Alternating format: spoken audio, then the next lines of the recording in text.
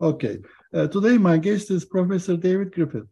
I'll keep my introduction short to maximize our time with him. In the next 30 minutes or so, we'll talk about David as a person, Professor Griffith is a thought leader and an esteemed scholar, and finally is a mentor to many PhD students and junior faculty.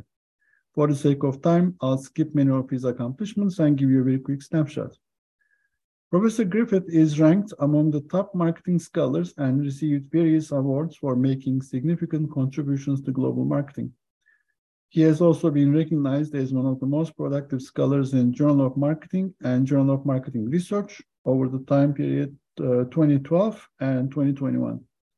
He was ranked first worldwide in terms of publication output based on proportional authorship, and fifth in terms of citation impact in the international marketing literature between 1995 and 2015.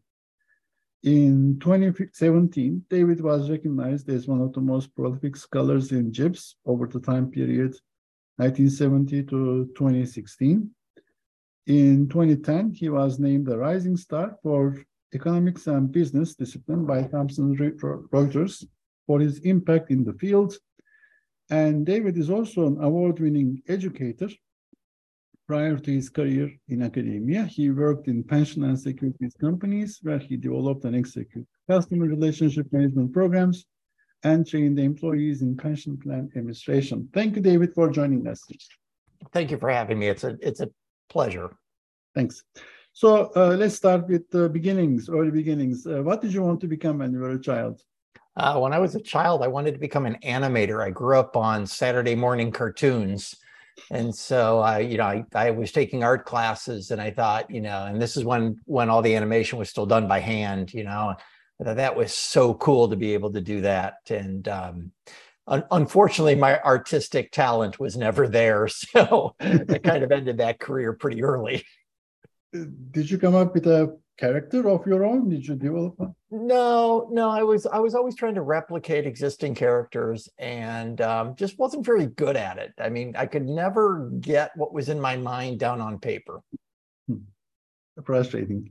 Right? Yeah, a little bit frustrating. Yeah, when your skills limit you, it's a little bit frustrating. Where did you grow up? I grew up outside of Cleveland, Ohio. And so I consider myself a Clevelander, what we would call as a North Shore kind of guy, Midwestern. Okay. And how did you choose academia? I chose academia.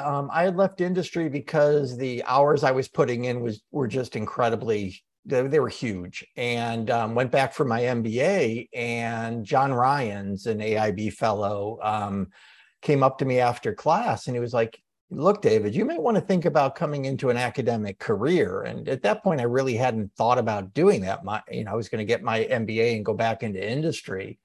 And through conversations with John, it just kind of, his whole thing was you can go into industry and do one thing, or you can come into academia and study whatever you want and work with a lot of different companies. So it became very attractive to me. And John was, one of my big mentors. And that's how you went into international marketing. Yeah, he matriculated me into the PhD program against apparently some of the faculty at the time who didn't think I was qualified. But yeah, John was a big advocate of mine, and then Michael Hu became a big advocate of mine. But yeah, I'd always, from a young age, I'd been interested in international. And then when John and I were talking, it just made perfect sense to me that this would be a career that I would enjoy. Something that is not on your CV that people might find interesting about you. Oh, that's always a hard one. I think right now I would probably say, and it's horrible to say somewhat, I love rom-coms. So, a good romantic comedy is for me just bliss. What's your favorite one? Oh, there's so many. Oh my gosh. Yeah, I don't know if I have a favorite one. There are a couple, like You're Baking Me Crazy on Hallmark that is just kind of a really fun, playful one with Natalie Hall. 50 First Dates. Did you watch that one? Yeah. I was thinking, how does a person come up with the storyline like that? It's quite interesting. So, if you could do it all over again, if you could, I mean, if you realize you're always on the creative side, and you then decide, okay, let me go to the safe version of it. If you could do it all over again, what's the second best career path for you? What's the second best alternative? Well, okay, so I worked for PaineWebber Securities and was a financial analyst under two asset managers, and had the opportunity to go to their Wall Street office. And life took me in a different direction. You know, I've always loved the stock market. When I grew up with my dad, you know, my dad used to sort of have the paper and go through stock prices. So I think if I were to try it again as a second career, I'd probably go into the stock market. I'd have to go back and get another degree, I'm sure. But I love the dynamic nature of the market. And there's no review process. Yeah, there's no reviewer process, but I will say the penalty for being wrong is a lot harder. Okay, regrets other than not choosing stock markets and not being Marvel. I'm not a big regret person, I will say. Okay. And what are you most proud of? I think my kids. I think I have learned a tremendous amount from being a parent, and I'm really proud of the decisions my kids have made. They're very independent thinkers, and you know, I think it's always been a challenge, but it makes me proud that they've made good decisions throughout their lives. Academically, do you have any passions? Do you have anything that you are so passionate about professionally? Well, I mean, I love what I do. I love doing research and I love teaching.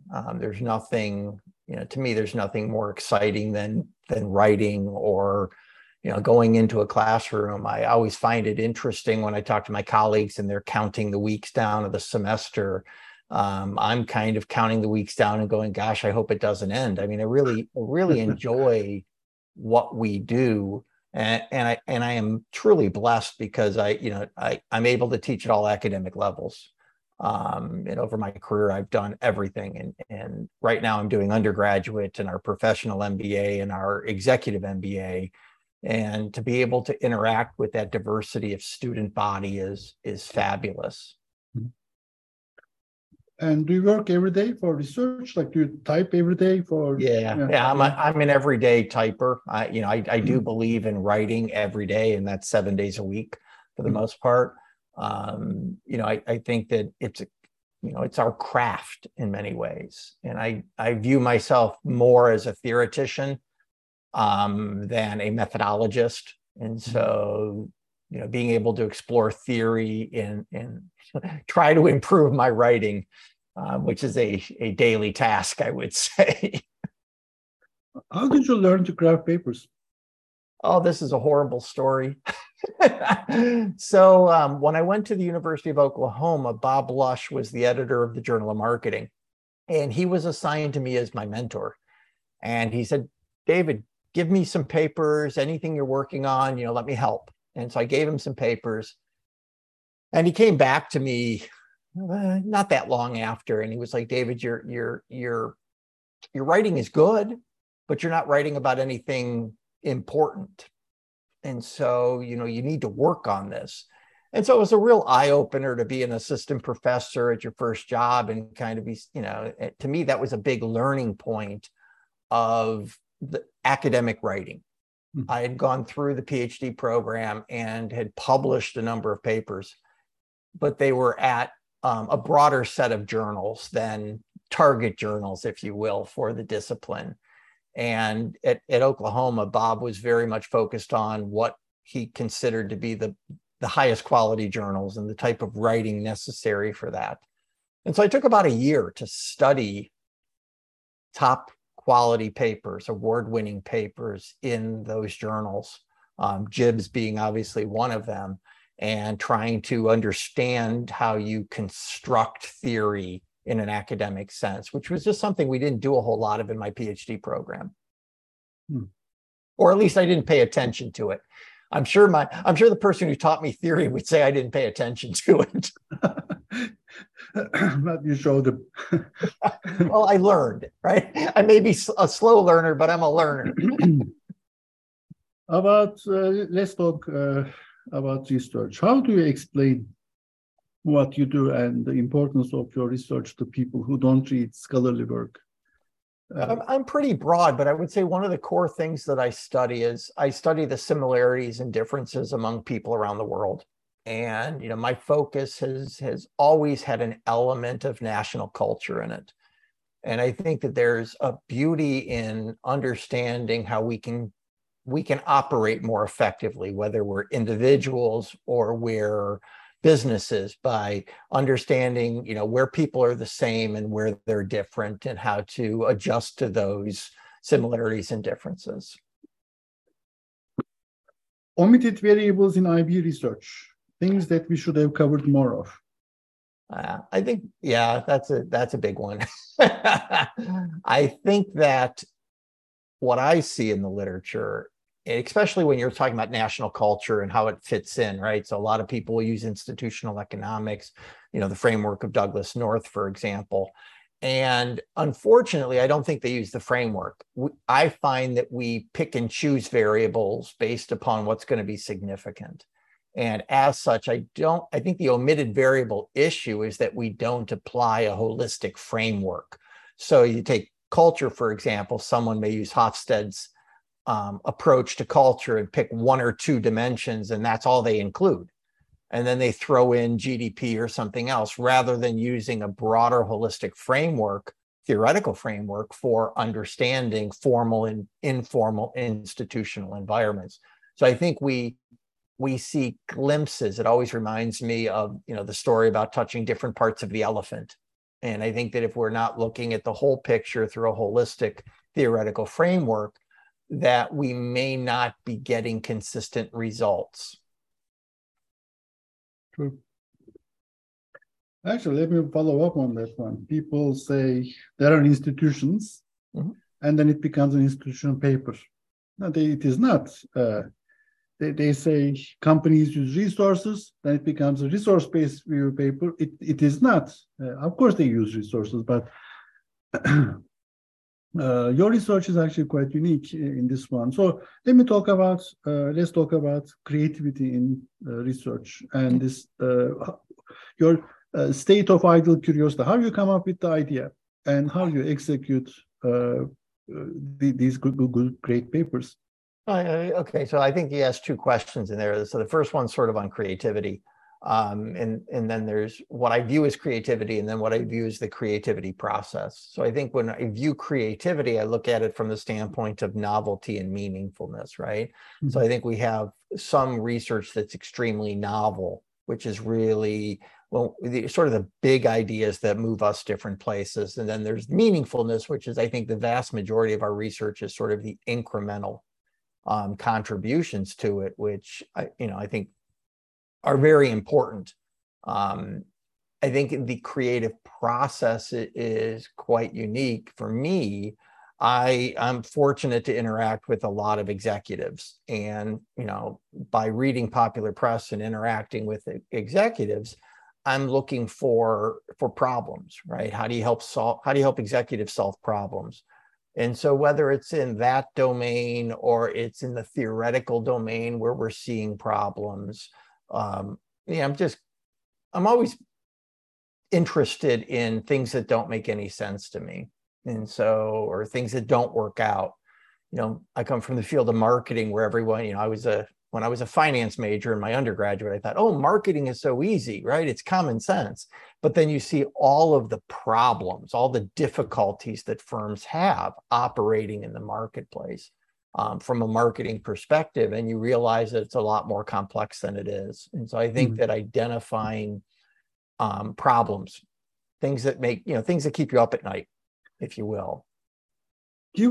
Let's talk about the things that will keep people up at night for the next 5 to 10 years. What are those big challenges, social challenges? What are the things that we should be looking into in research? Well, I think that the big challenges that executives are facing today are issues of sustainability, the impact on society. I think those are absolutely enormous pressures that they're getting from their boards and from their investors. I think that the issues of how you incorporate inclusivity has been a massive challenge for global firms. I was just talking about this with my executive MBA students. You know, it is really, really difficult to operate across 180 countries where the cultural values are so vastly different. And so how do you, we talk a lot about, being, accepting of other cultures, but I think that's a very difficult thing to put into practice because some of the cultural aspects are so vastly different.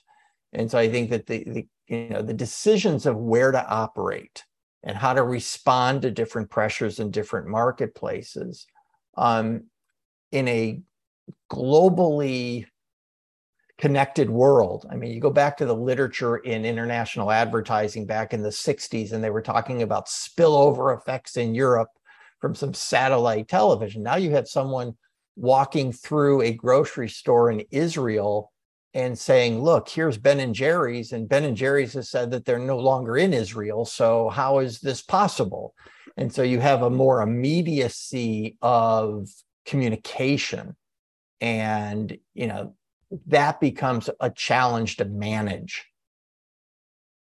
Do you believe, you said we're accepting of other cultures. Do you believe that is the case today? I don't. And I think that, a lot of US multinationals argue for diversity and inclusion, and they argue for acceptance. But then when they encounter markets that have very different positions on anything fundamental, women's rights, you really struggle with how you're going to, trade off, or human rights, how you're going to trade off operating in that country with your core values. And I think it's massively complex. And I think we oversimplify it too often. Last couple of days, I've been thinking it would be easier. Life would be a lot easier if we were European in Europe doing research on MNCs or IB at different levels of the unit of analysis. It is completely different for Americans. Plus, we have to think about the domestic politics, which is a mess. And then all the lip service that we talk about and give about spillovers and sustainability, those things actually have 1,000 different meanings. Yeah. And I think that, and I don't know if it, I think it's interesting to think about it from a European perspective, because, from a European perspective, I don't know if there's a European perspective, right? Because we do see, we saw pushback with Brexit, right, against the European perspective, but we're also seeing look at Italy today versus Germany today, right? There's that diversity just does not go away. And I think that it is this challenge for firms to understand their role in the economy, right? And I was telling my EMBA students, we talk so much right now about social responsibility, right? Doing the right thing. And this is not new. I mean, this is not a new discussion. And so I actually have them, I give them the Milton Friedman, the social responsibility of the firm in 1970. Look, this is 50 years ago. The reason I'm providing you this is so that you can think about something that had been talked about 50 years ago. And I find that same challenge as a reviewer or an editor at the journals, is that sometimes we get papers in and it's clear they haven't read the literature back in the 70s or the 80s, because it's old wine in new bottles. They've termed it something else, but there's an entire literature stream that, goes back to the early 70s or late 60s. Same thing happened with Meloni. When you mentioned Italy, that's how I thought about her speech on her little segments is now being circulated. Bambino in Burkina Faso. Yeah. I mean, that has been the history in Europe, and now she's rehashing it, and very effectively. Yeah. And the way that she's talking is very, very influential, actually. Let's see how it happens. So, let's talk about that one, about the shift in the culture of IB or global marketing, global platform. How is this evolution happening? Where are we headed to? I know where we came from. Where are we headed to? I wish I knew, to be honest with you. That would be really, really helpful for my own research. I think when I look at the evolution of international marketing within the IB discipline, I find that we go through waves, right? We have dominant positions, whether those dominant positions are theories or methods or personalities, and that has shaped who's involved in the discipline, as well as what topics are studied in the discipline. I come from the big tent perspective, right? I believe that all methods are valuable in providing us insights on something. In the IM discipline, we've sort of moved away from what we would call behavioral strategy research or survey-based research to secondary data research, and then we infer motivations from actions that have taken place.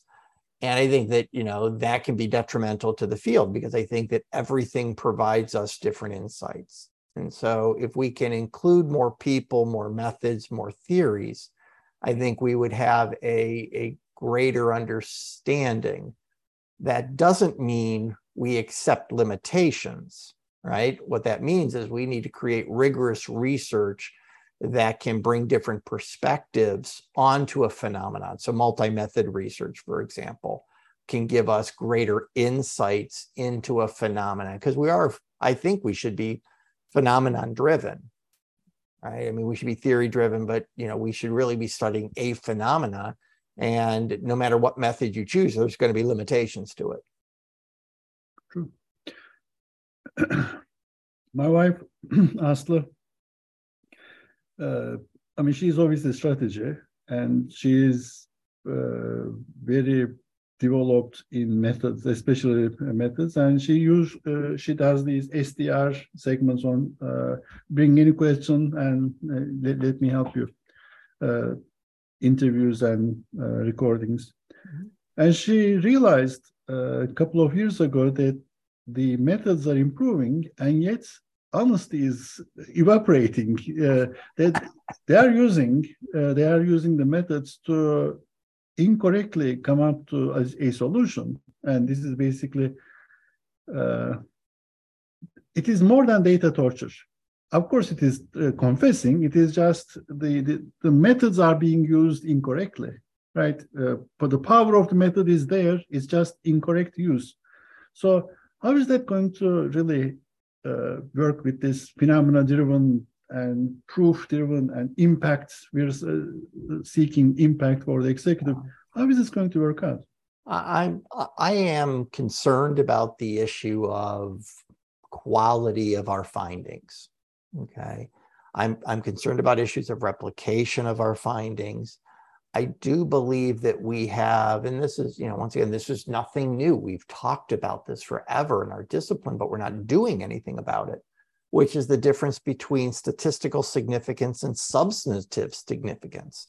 And people are being asked to do methods in the review process, or they're coming up with methods, and they're pushing these to the point where there are very few people who can actually review them. We actually at JIBS, under the current editor team, have a methods board. So when stuff comes in that's just incredibly newer, if you will, we can source them and say, look, we're not really 100% confident what they're doing. Can we get an expert opinion on this? And it is a thing of, you can, in the writing process, you can use a method that you may not even understand, right? I mean, this has always been the problem as we moved from program-based languages to drop-down menus in graphical user interface statistical programs where you're clicking on boxes and all of a sudden you're getting results and you're not sure what the results are. However, there's a little asterisk by it, so you can have a hypothesis now. And that's a concerning aspect to me. I think we've seen in management and marketing and psychology this reckoning of failure to replicate. I have one of our colleagues, Ram Mudambi at Temple, talks a lot about the fact that the best research is on publicly available data, because when you have publicly available data, other scientists can try to replicate the work, and I think that's really important. And I'm hoping we're moving a little more to the stage where we can accept, I wouldn't say simple methods, but appropriate methods that can test the data and can be replicated. And that also gets into the aspect then of transparency in the description of the data, because about 5 years ago, I started to transition a little bit from more behavioral survey, managerial strategy research in the IB field to secondary data. And when I would read a paper and then go and get that data that they would source, I would notice things such as, they don't talk about how they handled missing data, but missing data is a huge issue in the data set they're using. And, there's a big difference if you're doing mean imputation or you're doing carry forward or carry back in terms of what the end results are. And so I just think we're going to need to be more transparent in the review process. One of the things I always stress to authors is write it so it can be replicated, right? Mm-hmm. Be so specific that people can actually go in and replicate your data. Because the worst thing to have is a paper that you've published that would have to be retracted because you didn't specify something or the findings are wrong. We don't even have retractions, do we? There are retractions out there. There are retractions. Okay. And that's where you really want robust findings. And the retraction issue is, there are a lot of papers that I think we'd look at to say, what happened to them, and I'm not, and I just think that sometimes, you do a study, you find something, you move it forward. Our field has been very focused on publication. There's a lot of pressure on everyone to publish. And, when you go, I served 6 years as editor-in-chief of the Journal of International Marketing, and you could see papers develop through that. And I've been on the JIBS editorial board for a decade, and now I'm a AE. And, you watch those papers develop, and you can see them get stronger, but you can kind of look at the analysis as you're going through that too, to make sure that the analysis makes sense. Mm-hmm. Because you are asking people to refine their model, sometimes change their theory. So like one of the questions I always ask is, we talk a lot about harking, right? Post hoc theorization. But how does post hoc theorization as a questionable research practice, how does that align with the review process, which tells you to create new theory, test new hypotheses, and then hypothesize those new hypotheses as though that's what you expected? So I think it's a challenging world we live in, but I think that all of us want to do good research. And I think, that there's really good research out there, and there's no way to ensure that we're seeing capital T truth, but we're seeing little t truth. And the more transparency we can have in the process, I think that the greater the likelihood that other scholars will find similar things under similar conditions. Mm-hmm. True. For the sake of time, let's talk about advice, mentoring. Mm-hmm. What was the best advice you received when you were going to the PhD program? To be patient. Are you patient? No, I try to be patient, but I'm not. It's a skill I've yet to develop, but I'm working on. It's a lifelong, it's a long process. I mean, what are the common mistakes that you see junior faculty and PhD students usually make What are some of the things that you routinely see across the board, things that they do that they shouldn't? I think one of the biggest ones is not reading the broader literature. Mm-hmm. A lot of times they come up with an idea because they see the issue and it hasn't been addressed in the last 10 years, and all of a sudden it's an important issue. And then you're like, okay, but we've been talking about this since 1971, a Gibbs paper. So I think that, not reading the broader literature is one. I think trying to, and it's one of the hardest skills to learn, which is focusing on bigger topics rather than topics that are just important to you. Because like we look at the literature, we look at what's going on in the world, and we see really cool things that excite us. But trying to identify substantive issues for a important stakeholder group, whether that be managers or academics, I think that is something I talk to junior faculty, doctoral students a lot about. And the last is, to your earlier point, we focus so much on method. I think that there is an overemphasis on building a highly sophisticated statistical model and not really thinking about what the meaning of that model is. One of my students last year, PhD students, discovered cultural dimensions. Woohoo! And he said, like, we don't talk about it. Yes, we don't talk about it. And there are these reasons, and here are the papers. And then he goes and reads about expatriates. He says, oh, we don't see that anymore. Yes, we don't. So, and he got frustrated. He got frustrated because he has to read from very early on and make some sort of a mental map of where things are going, because he's thinking in linear terms. But give him a data, the regular data set, like a homework data set, he can just do things with it. He's comfortable doing it. The thing is, when you're writing a paper, it is not whether you can drop down exactly like the argument you made earlier. Maybe drop-down menus were not that good, and I hated Stata coding or SAS coding, but we actually did learn a lot. I think. And they don't even. Think about their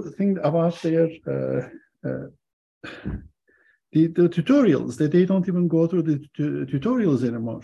They just want to get a number, and is it significant? It's not significant. Yeah, and I think that becomes a big problem, because you will see people running higher order statistical modeling, and then maybe it's a GLM focused model, right? And all of a sudden you're like, okay, I'd like to see the fundamental descriptive statistics of the variables. And it's things like people don't even check anymore. Or you're looking at models and you look at a control variable model versus the hypothesized model, and the explained variance is an additional 2%. Right? It's like, okay, why are we doing this? I understand you've got 3 asterisks and it's really, really significant. But if it's only explaining 2%, now, what's the financial implication of that? Maybe that's important. I don't know. But and this is the thing. I think we all learn along the way for the most part, but I think sometimes we run fast without looking at the basics. And so if you've got a lot of skewness in your data or kurtosis in your data, and you're not dealing with that, what does that do to the model? What are the implications of that for the model running? I think your advisor was right about patience. Yeah. What's the question I should have asked you about heavens? Oh, I think you've asked me every question. I think you've asked me a lot of great questions. I think that, I think the most important thing that I have learned in my career is working with co-authors and trying to manage co-author relationships. At the end of the day, we all have different priorities, and it is really, really hard to manage different people's timetables. And so being patient, being accepting. The review process is long, the research process is long. Everyone has a lot going on in their life. And I think if we can build patience, develop the skill of patience, I think we'll all be better off at managing those relationships, managing those projects, and managing our classes. This was very helpful. I enjoyed it. Thank you so much. David, thank you so much for your time. Thank you. This was a very great learning experience. Thanks. I appreciate the opportunity. You take care.